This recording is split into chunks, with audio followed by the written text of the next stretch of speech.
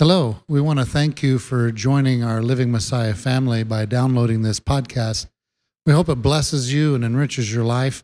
We also want to encourage you, if you can and if your heart is so moved, to support this ministry by going on our website, livingmessiah.com, and donating to help us to put these podcasts in every nation, every place, so we can bring these messages to change lives, to help people grow in the Word of God. Once again, thank you so much for being part of our family.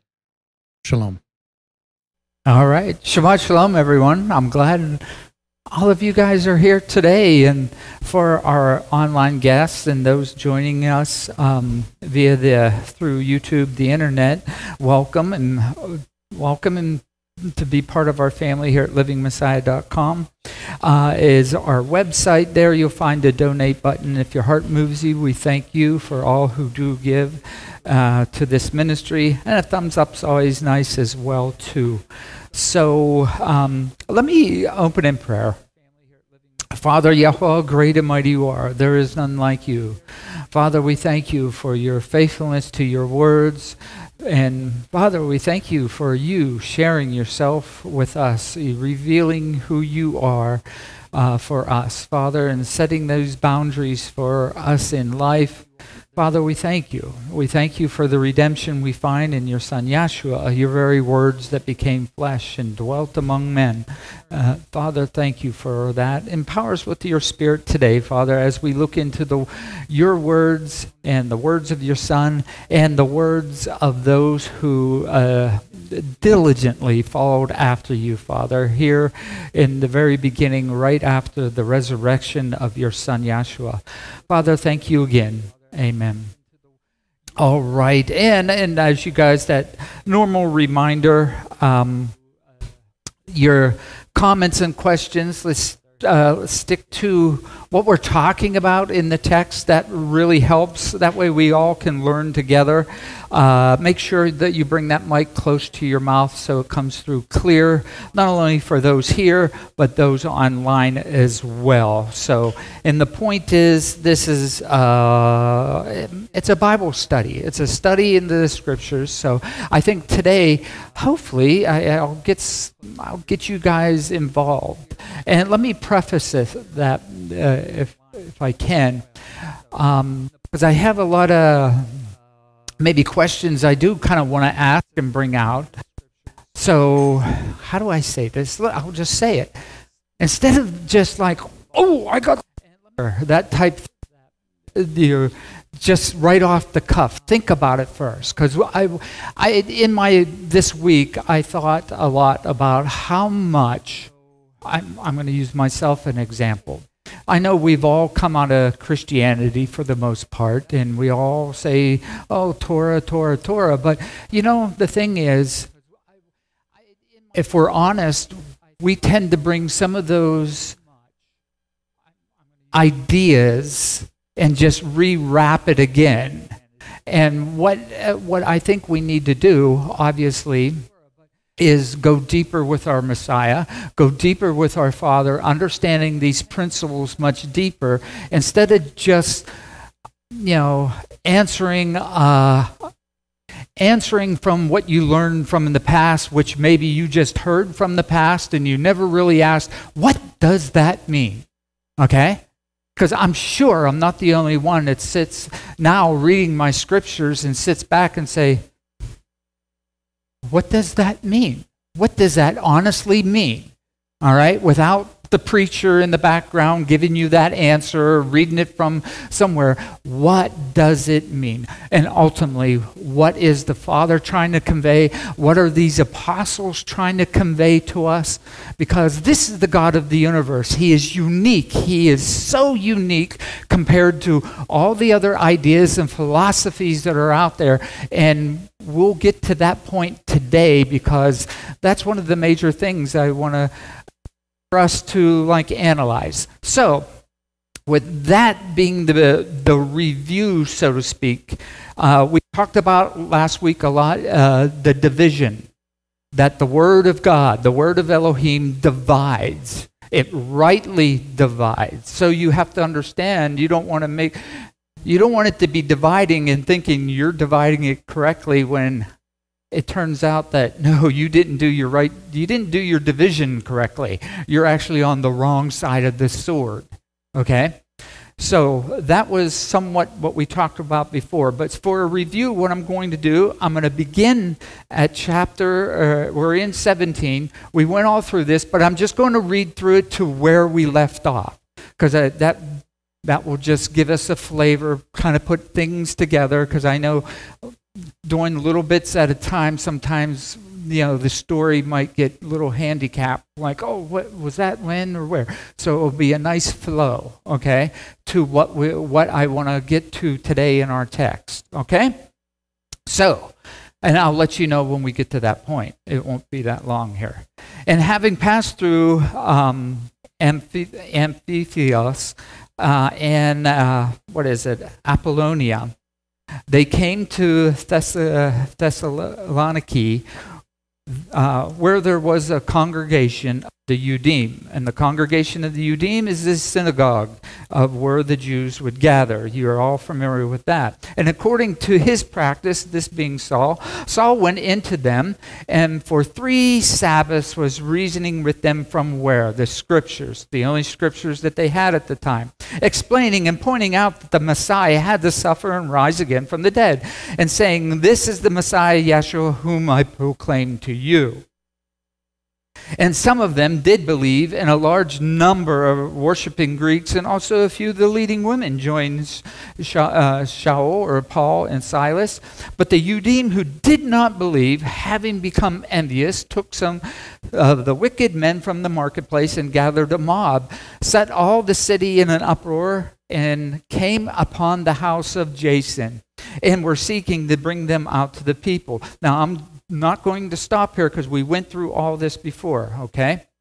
But not finding them, they dragged Jason and some of the brothers into the city rulers, crying out, "They who have turned the world upside down have come here too." All right, whom Jason also received, and all the men are acting contrary to the dogmas of not Elohim, but Caesar, saying, "There is another sovereign, Yeshua. There's another king other than Caesar." That will get the Romans' attention. And they troubled the crowd and the city rulers when they heard this, and when they had received a pledge from Jason, maybe a little bribe or whatever, a payoff, Jason and the rest, they let them go. And the brothers immediately sent Saul and Silas by the way of night to Berea, who, having come, went into the congregation of the Yudim. See this practice? Paul has always gone to what? A synagogue when he comes to a new town. He hasn't established any new churches as we know it to this point. Now, these were more noble than those of Thessaloniki, who received the word with great eagerness and searched the Scriptures daily if these words were so. So they were different. They were like, okay, whatever you're saying, Paul, we're going to look to our Scriptures to let us know. The other group that he came from, it was pretty much, well, you seem to go against our traditions, so we can't have that. Then many of them truly believed, and also not a few of the Greeks, decent women as well as men. And here is where we'll begin today. And when the Yudim from Thessaloniki, came to know that the word of Elohim was being proclaimed by Saul, this Saul, guys, he's taken this word of God over here. We got to go get him. Think about that. Was being proclaimed by Saul at Berea. They came there also to stir up the crowd. So it wasn't enough for them in their own hometown to do whatever they're doing. They're going to follow him around, Paul and Silas, because they just didn't absolutely agree. You can't go to another synagogue and make people believe this either. We're going to make sure that we get there and get rid of you because, I don't know, I'm theorizing, human nature, what might be going on. And then immediately the brother sent Saul away to go to the sea, but both Silas and Timothy stayed there. And those who arranged for Saul or Paul brought him to Athens, and receiving a command from Silas and Timothy to join him as soon as possible when they departed. But while Saul was there waiting for them at Athens, his spirit was stirred up within him when he saw that the city was utterly adulterous. So this is where I want to begin. Utterly adulterous. This is Paul saying this. Okay, he's being, the various translations say he's being distressed within. He was provoked in his spirit, to make, ultimately the Greek word here is to make sharp. Sharpen, to stimulate, so to speak. The spirit urged him, I guess. Irritated him or provoked him, aroused him within. Something, however you want to describe it, Paul was uncomfortable, saw something. But my question in here with Paul seeing all these idols, right? And he's going, oh, my spirit within me, oh, can't stand them, or whatever it might be. But this is Paul. Why is this new to Paul? He's been part of the Greek world. He grew up in a university of Greek thought. Surely Paul's been around idols and seen plenty of them, right? So all of a sudden, what's the big deal with Paul? Anybody have any kind of insight? Because think about it, seriously. He's been around. He's been in the world. He's not new to anything. And all of a sudden, he has this spiritual awakening to idols, and all of a sudden it bothers him. Go ahead. You see, I think that being in this new belief, it kind of made it seem unusual to him that this city was idolatrous, whereas before it may have not been so unusual to him. Ooh, I like that. I think that's an excellent insight there. I'm going to take that and I'll maybe bring that to us. Okay? Many of you, however you became born again, got into church, or even to this walking this walk with your Messiah and your God, your Creator, differently, right? Do you find that as you get closer, things that normally didn't bother you that much, now it's like, wow, that is truly appalling. Where maybe 5-10 years ago, you're like, it wasn't your cup of tea, but it didn't bother you that much, right? Is that a possibility maybe with Paul, happening with him? Does that happen with you guys? Any of you can think maybe 2 years ago something that you did, but now it's like, whoa, I absolutely cannot do that. That is, I used to run with that crowd, right?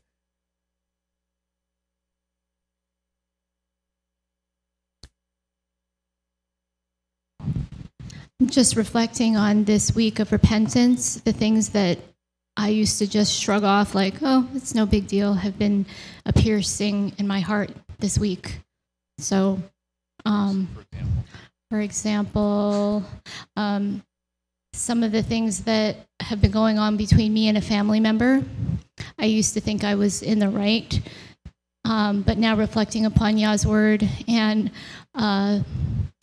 the preciseness of following his directions, I realized that maybe I did some things that were contrary to his word. Wow. I want to hear some more. That's how we're, honestly, because in some ways, a couple of weeks ago, how we were talking about the word divides, the word of Elohim divides. So we should expect that. So maybe that's one way of looking where Paul, the apostle, called by the Messiah and his vision, been around idols, familiar with the world and its philosophies, but things are changing within him. And I think that has to change in all of us, a continual change, because I'm one, and it's like 10 years ago, some things it's like, oh, that's worldly or whatever, it didn't bother me. Now it's like, oh, no, that really is disgusting. It gets deeper, it gets almost personal sometimes. How dare they even think that? You said... sorry, Polly, did you have your hand up too? Okay, we'll get right there. You said 2 years ago, I had all these idols too. I had a whole closet full of them. I did everything you could think of. I didn't even believe in God. So it's a whole different ball game now compared to what it used to be. So things are changing for you, right? Completely changing. Yeah. In every way. That's excellent.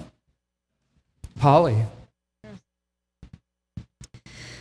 I think it's a possibility that not only did he see perhaps material idols, but he saw men that were placed in a position of idols. And I only say this because I have been looking into the Hellenistic origins of Socrates, Plato, and what they had embedded into this Greek culture, because then it goes on to talk about the Stoic and the Epicureans.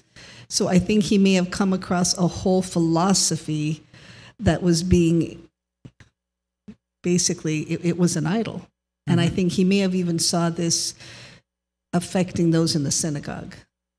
I'm glad you brought up that thing about the synagogue, because that's where he first went to. And then we're going to see as this progresses, maybe start adding some of that ideas in there where, yes, I do believe Paul's paradigm in thinking. He was a religious man. There's no doubt about it. But things are changing. Not just because he's getting older, but maybe because of the encounter with the Messiah. I would say that's part of it too. Not the same old. We're Jews, we do it this way, the world does it that way. Everybody's happy, right?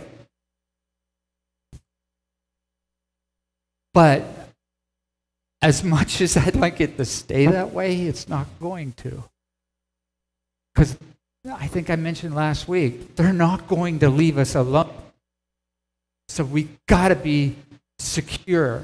We got to be confident in our God, and we got to be strengthened by his words and that resolve that he is and there is no other. And maybe that's what's happening with Paul more and more. Seeing the evil for what it is, calling it out. I've been around it, but no, I'm not going to go there. And where's the time that I do reach out and help, and when there's times that you just let that battle go on because you're not called to that one. These things I juggle all day. Joe.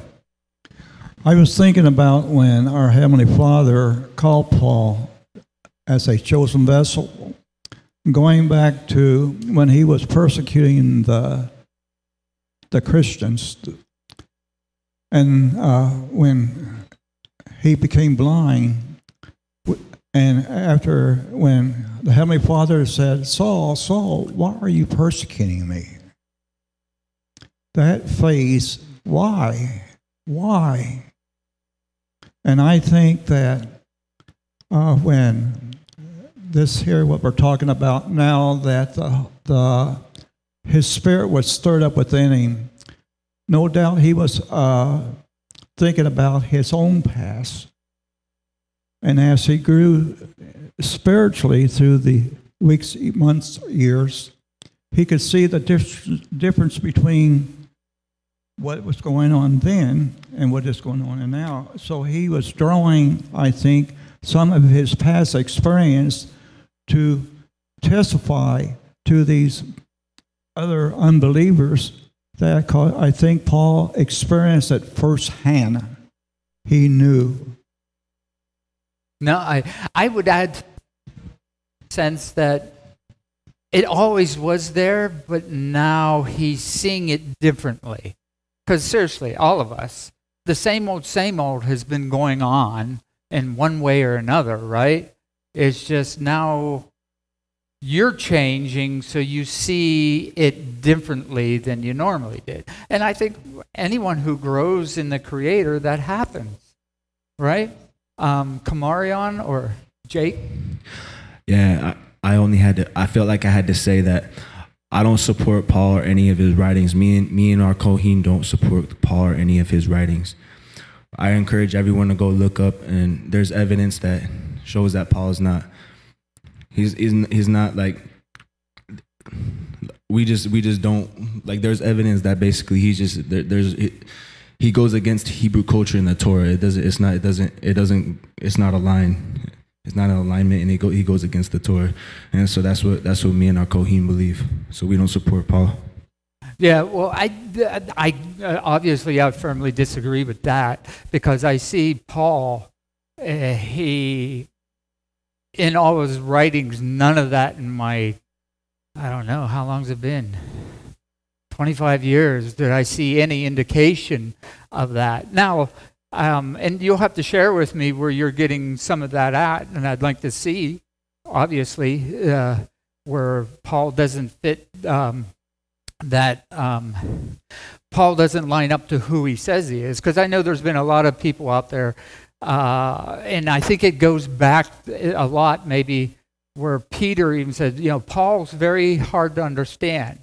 And the one thing is, I do find that a lot of the criticism against Paul that's there, those who criticize Paul have no idea about Pharisaic argument or any of the in-depth writings, so they can't even really comment. They just throw stones at something that they don't completely understand there, and how Paul forms an argument, in that sense. But we can share. I'd like to see some of your information, but thank you, brother, for your input. Because what we'll find is, coming up here real soon, because of Paul's education, he does quote.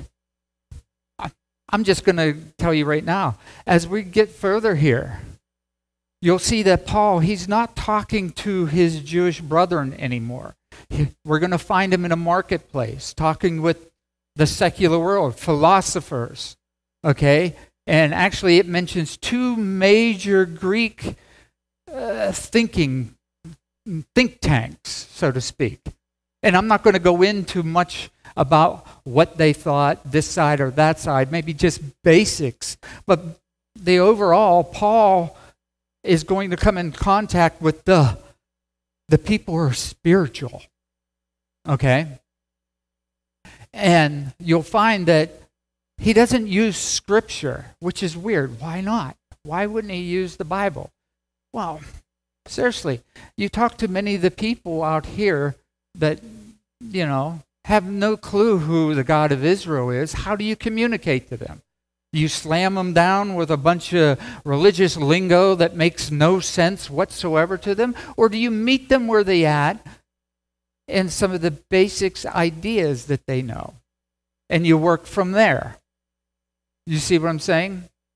That to me is very more powerful. Know who you're talking to. There's plenty of believers that do just that. They really scream a lot of things to the secular world, and it does not profit. So, but we'll get into some of this here, and this is some of the thought processes. Yes, Joe. Ralphie, to continue what you're saying about that, he meant the people where they were, and he no doubt he used his own past experience to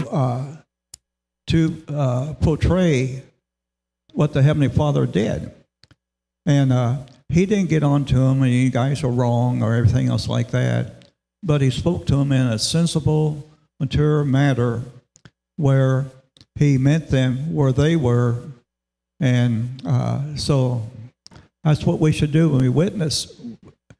Don't be down on the person that we're talking to, but meet them where they are. Yeah. And then lead them to whatever. No, and I do want to say this. I'm not saying study all these philosophies, study all what all these other gods are. That's not, don't get me wrong on that. Okay? But there's plenty of things in our secular world that you're quite aware of without digging deep into whatever. Okay? Because you'll see Paul will quote various parts of poetry that is common to all men, believers and unbelievers. That's what I'm talking about. Because, so anyhow, let's continue on here. Therefore, indeed, he was reasoning with the congregation, with the Yudim. This is kind of weird here. And with the Gentile worshipers, that would be those called out of the nations. And I would say these Gentile worshipers would be those who were part of Judaism who were not Jewish. But they already had a background and worshiped the God of Israel. Okay, so this isn't your run-of-the-mill Gentile like maybe most of us would understand, the secular world. Okay? And that's where I think sometimes, at least for me, I see where that could get confusing. And maybe I'm understanding it incorrectly, but it seems like the way I'm reasoning through this is like, wow, this makes a lot of sense, especially going back, Paul going to congregations. He wasn't out establishing these brand new churches with a whole new doctrine. He was going to his brothers and sisters who knew the background, the same as Yeshua, the Messiah, Jesus Christ. Who did he go to? Did he go to the world? No. He went to those who should be aware of who he was, for them to be the witness to go out to those who have no clue. Okay? Now, that's not to say that Messiah didn't run into a person here or there that had no clue about the God of Israel. That's not what I'm saying. But in general, even Scripture itself chose a small remnant of people for the Father to reveal himself through, for the whole world to see. The Father did his due diligence, and now it becomes those who are part of covenant and are following after to do your part, to witness to what an awesome God that there is, beyond philosophies, beyond anything that man can come up with. Man, we got a lot to do. That's a heavy weight, and that's kavod. Glorious, heavy, because his name is heavy. His character is heavy. So if we're to bear that, then we better take it seriously and work at it. At least work at it, right?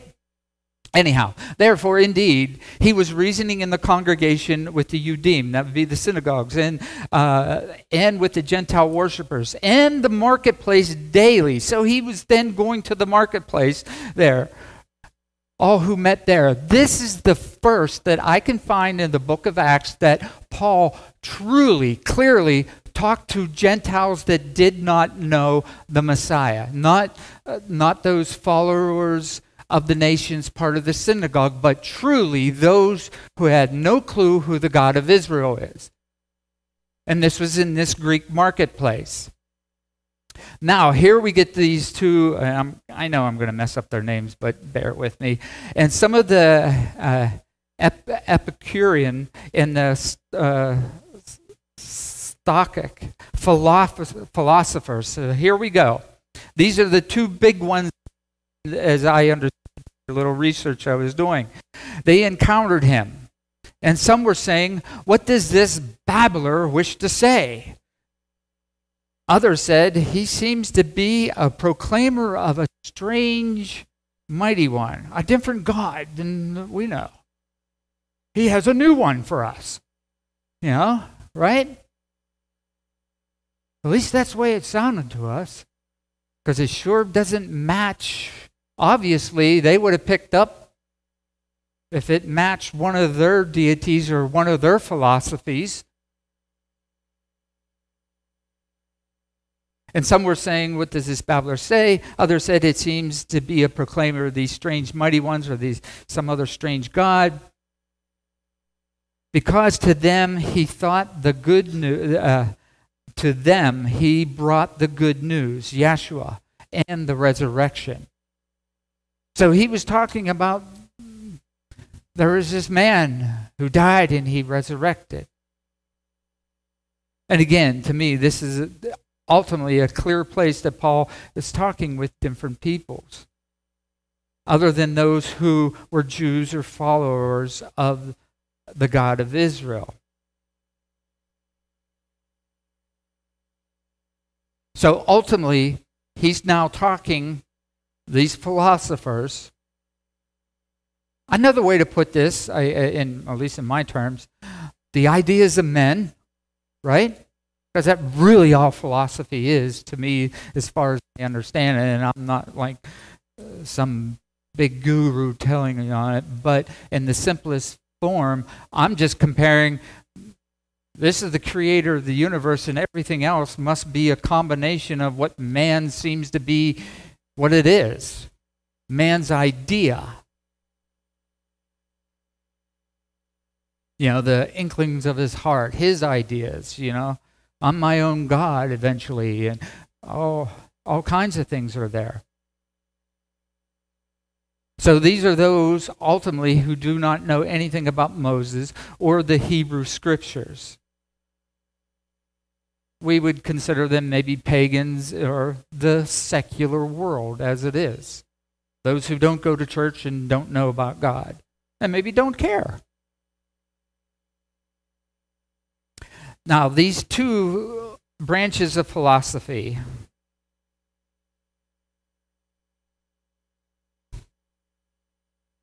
the one, and I'm not going to tell you which one, because it's not that big of a deal, but you're going to sound very familiar. One of them, they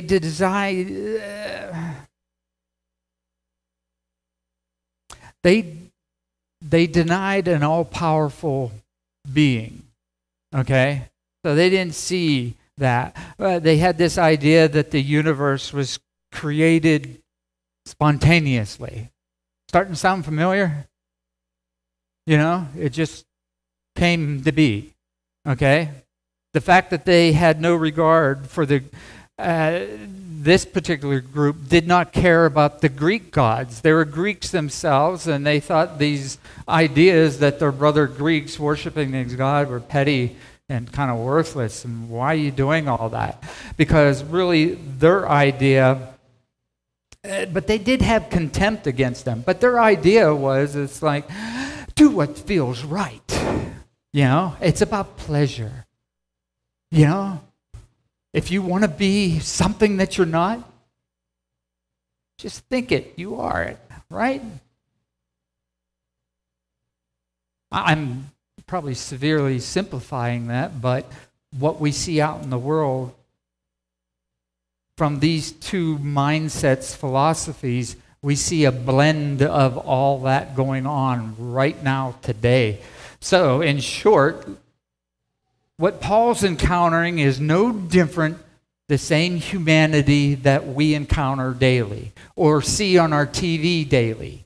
Okay, Joe?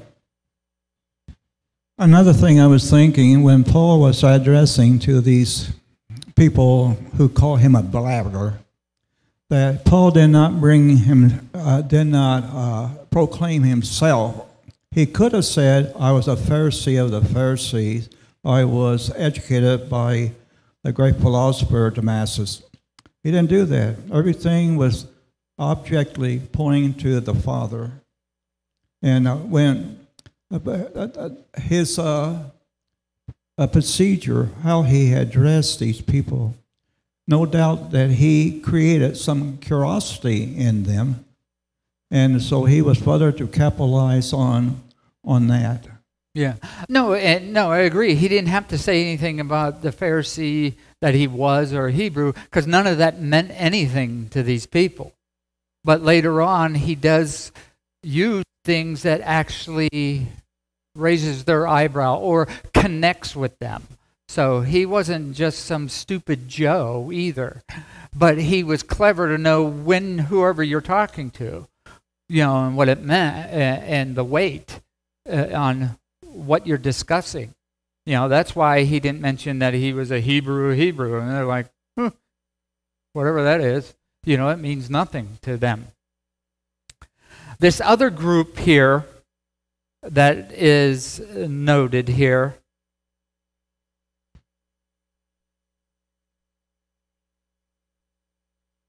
they didn't believe that the soul was like flesh and blood. It was interesting. Let me go through here. In a sense, they thought morality was meaningless and a needless burden. Oh, this is part of that one group. So it was strange, and they're even associated with the first anarchist, because it's pretty much just whatever you feel at the time you do, right? Yes. My comment is because I have been studying another subject that brought me into this rabbit trail of Greek philosophy.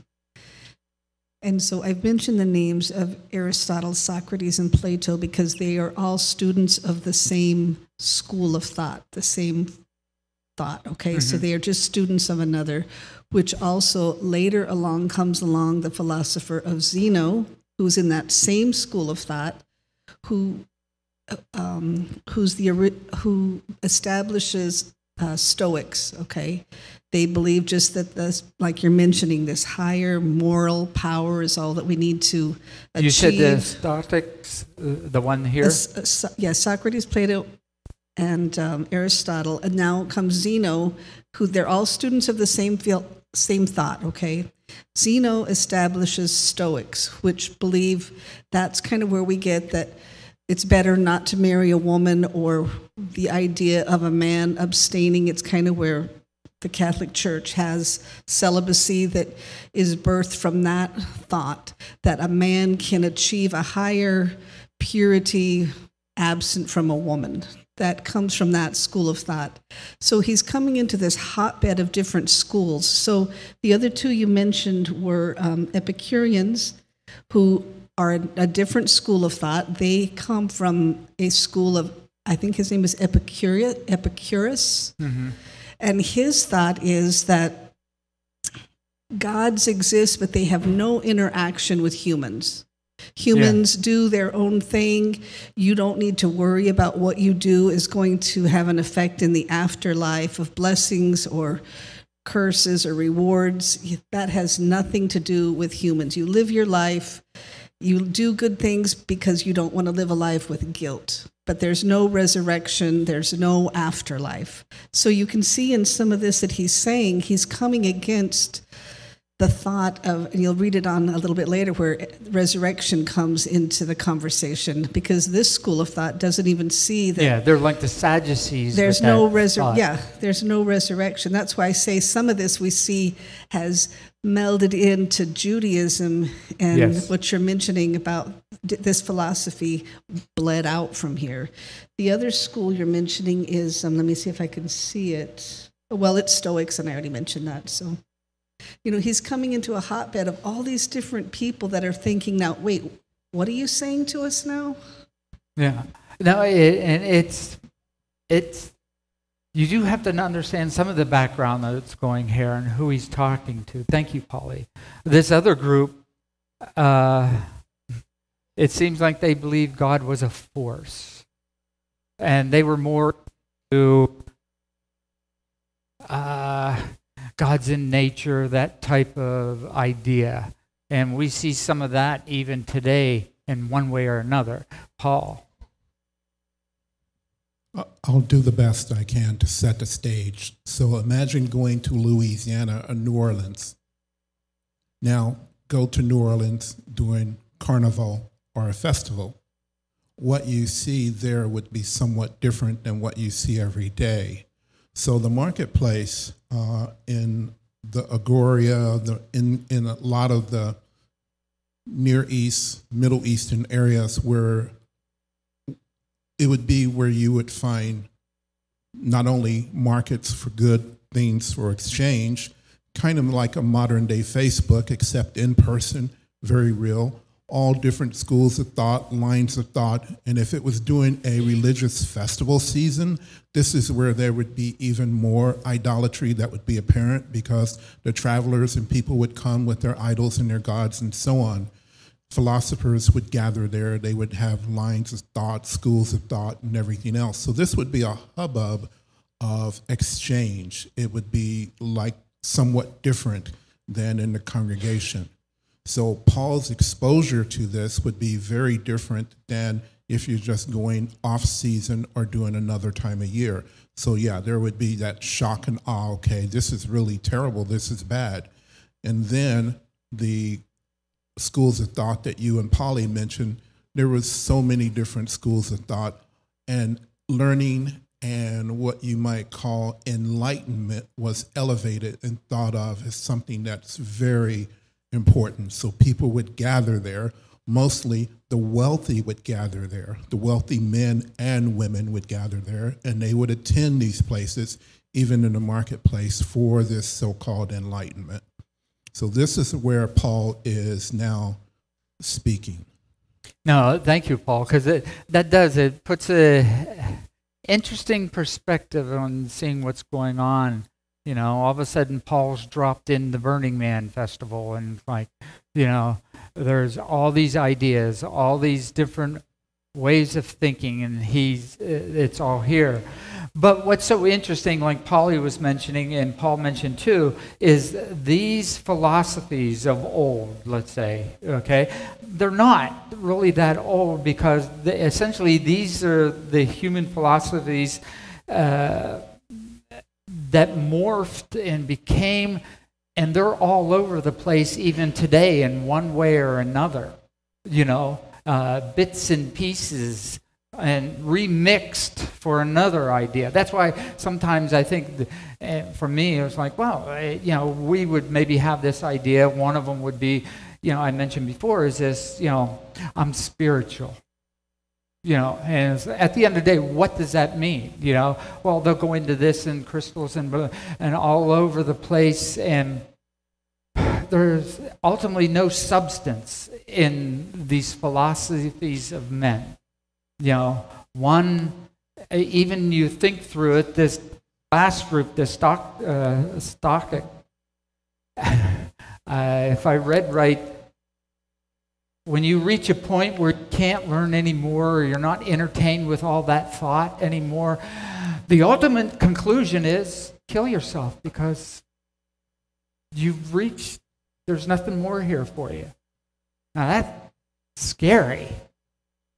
And that's actually one of the leaders who started that. He actually did kill himself, the founder of that philosophy. Why would you start, just the reasonable thinking, why would you follow after someone whose philosophy ultimately says that? I'm puzzled. You know, I'm glad I'm puzzled, because I don't want to understand some of this crap, to be honest with you. But we have to know that it's there, all right? And that's why we have to know our scriptures, and we have to know our scriptures and those words that he's given us, why they are so unique to the whole world.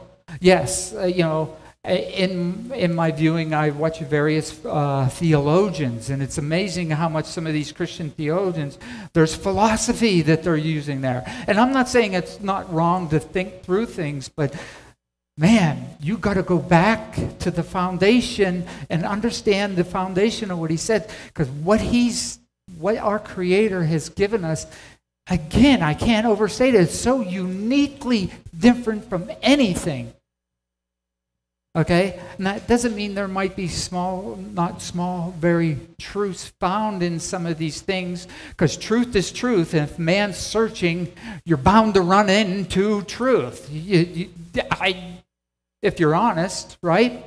Because he just is. But that's where we have to be on guard and stick to our text, stick to the scripture, and meditate on those things there. The answers are there for all. Polly, and then we had Ward. Paul's comment made me realize something in the picture that he painted. So if you go to a carnival, you have different vendors there that are all selling their different whatever. And so it's interesting that these two words are mentioned, Epicurean and Stoics, because they're two different philosophies. They are, well, let's go back to the carnival. So everybody's selling their product, and they're not at war with each other. They're just all selling let's just say, which poison do you want to buy? We're all selling poison. We don't care which one you buy. Come to some vendor and buy it. But here we have somebody walking in, because the Epicureans and the Stoics have two oppositions of thought. Yes. One, allow women to come in and study with us. Stoics do not. But they're not at war with each other. They don't have any, they're just different school of thoughts, and they respect each other's different school of thought. But yet, here comes Paul with his message, and now suddenly it's not okay. It's not okay to have this message come in to all of us that are selling our message, promoting our message. Why is it that his message gets the attention that we don't want you here today? Yeah, and one thing I did read was, thank you, Polly, was one thing with the one group, it's like another God that we have to hate and not pay attention to. You know, that type of thought process. And in some ways, maybe you hear that from the atheists in some ways. Yeah, I don't know. I don't know all that in depth. I just try to stick to what the scripture says, and then I think that's the best way to go about our scriptures, is just that. If we're focused on what is genuine, if you accept this as true, all truth, then use that as a gauge. Don't jump over to whatever pagans are doing, whatever the philosopher's doing, to try to see how. If you stick with the truth, those things will pop up, right? That whole idea. You know the real money before you're given the counterfeit. If you know the real, then you'll recognize that counterfeit real quick. And the interesting thing about that, what's your focus on? The counterfeit or what is genuine and is true? And that can be that I might be simplifying that, but ultimately you can be focusing on that which is not, and you're not spending time on the genuine, right? Because if you're not doing that, then that's a pitfall, and it might seem good, but it's not. Ward. I'm looking at the Thayer Dictionary for this Greek word that's translated idols. It's katedolos, which means over, against, opposite. But it references the root word, which is kata, and that word means the way downward, to be pushed down, to be weighed down, to be oppressed. And I think what Paul was saying when he saw these idols with this system that was imposed on the people by these false gods was an oppressive system that had weighed down and was oppressing the people. And he knew that he had the message that now the straight path was opened, the way out was available, where they could get out of this oppressive system with these false gods and come back. The way had been opened by Yeshua for them to have a path back to Yahweh. And that's what he wanted to tell the people. Yes. Awesome. Wow, I'm looking at the time, and we'll have to get back to this next week, if you don't mind. Let me close in prayer, and then next week we'll start on verse 19. Okay? Father, Yahweh, great and mighty you are. There is none like you. Father, you are truth. Your words have been proven. Father, help us to be aware in this walk with you. Empower us with your spirit and to continually know, to really truly know what is right and what is wrong. Father, your words are that boundary for us. Help us to guard them diligently as you've asked. Father, we thank you for the redemption we find in your Son, your very words that became flesh and has given us this example to follow after. Father, thank you for that love that you've shown us, and be with us. Amen. Shabbat Shalom, everyone, and those online, thanks for joining us.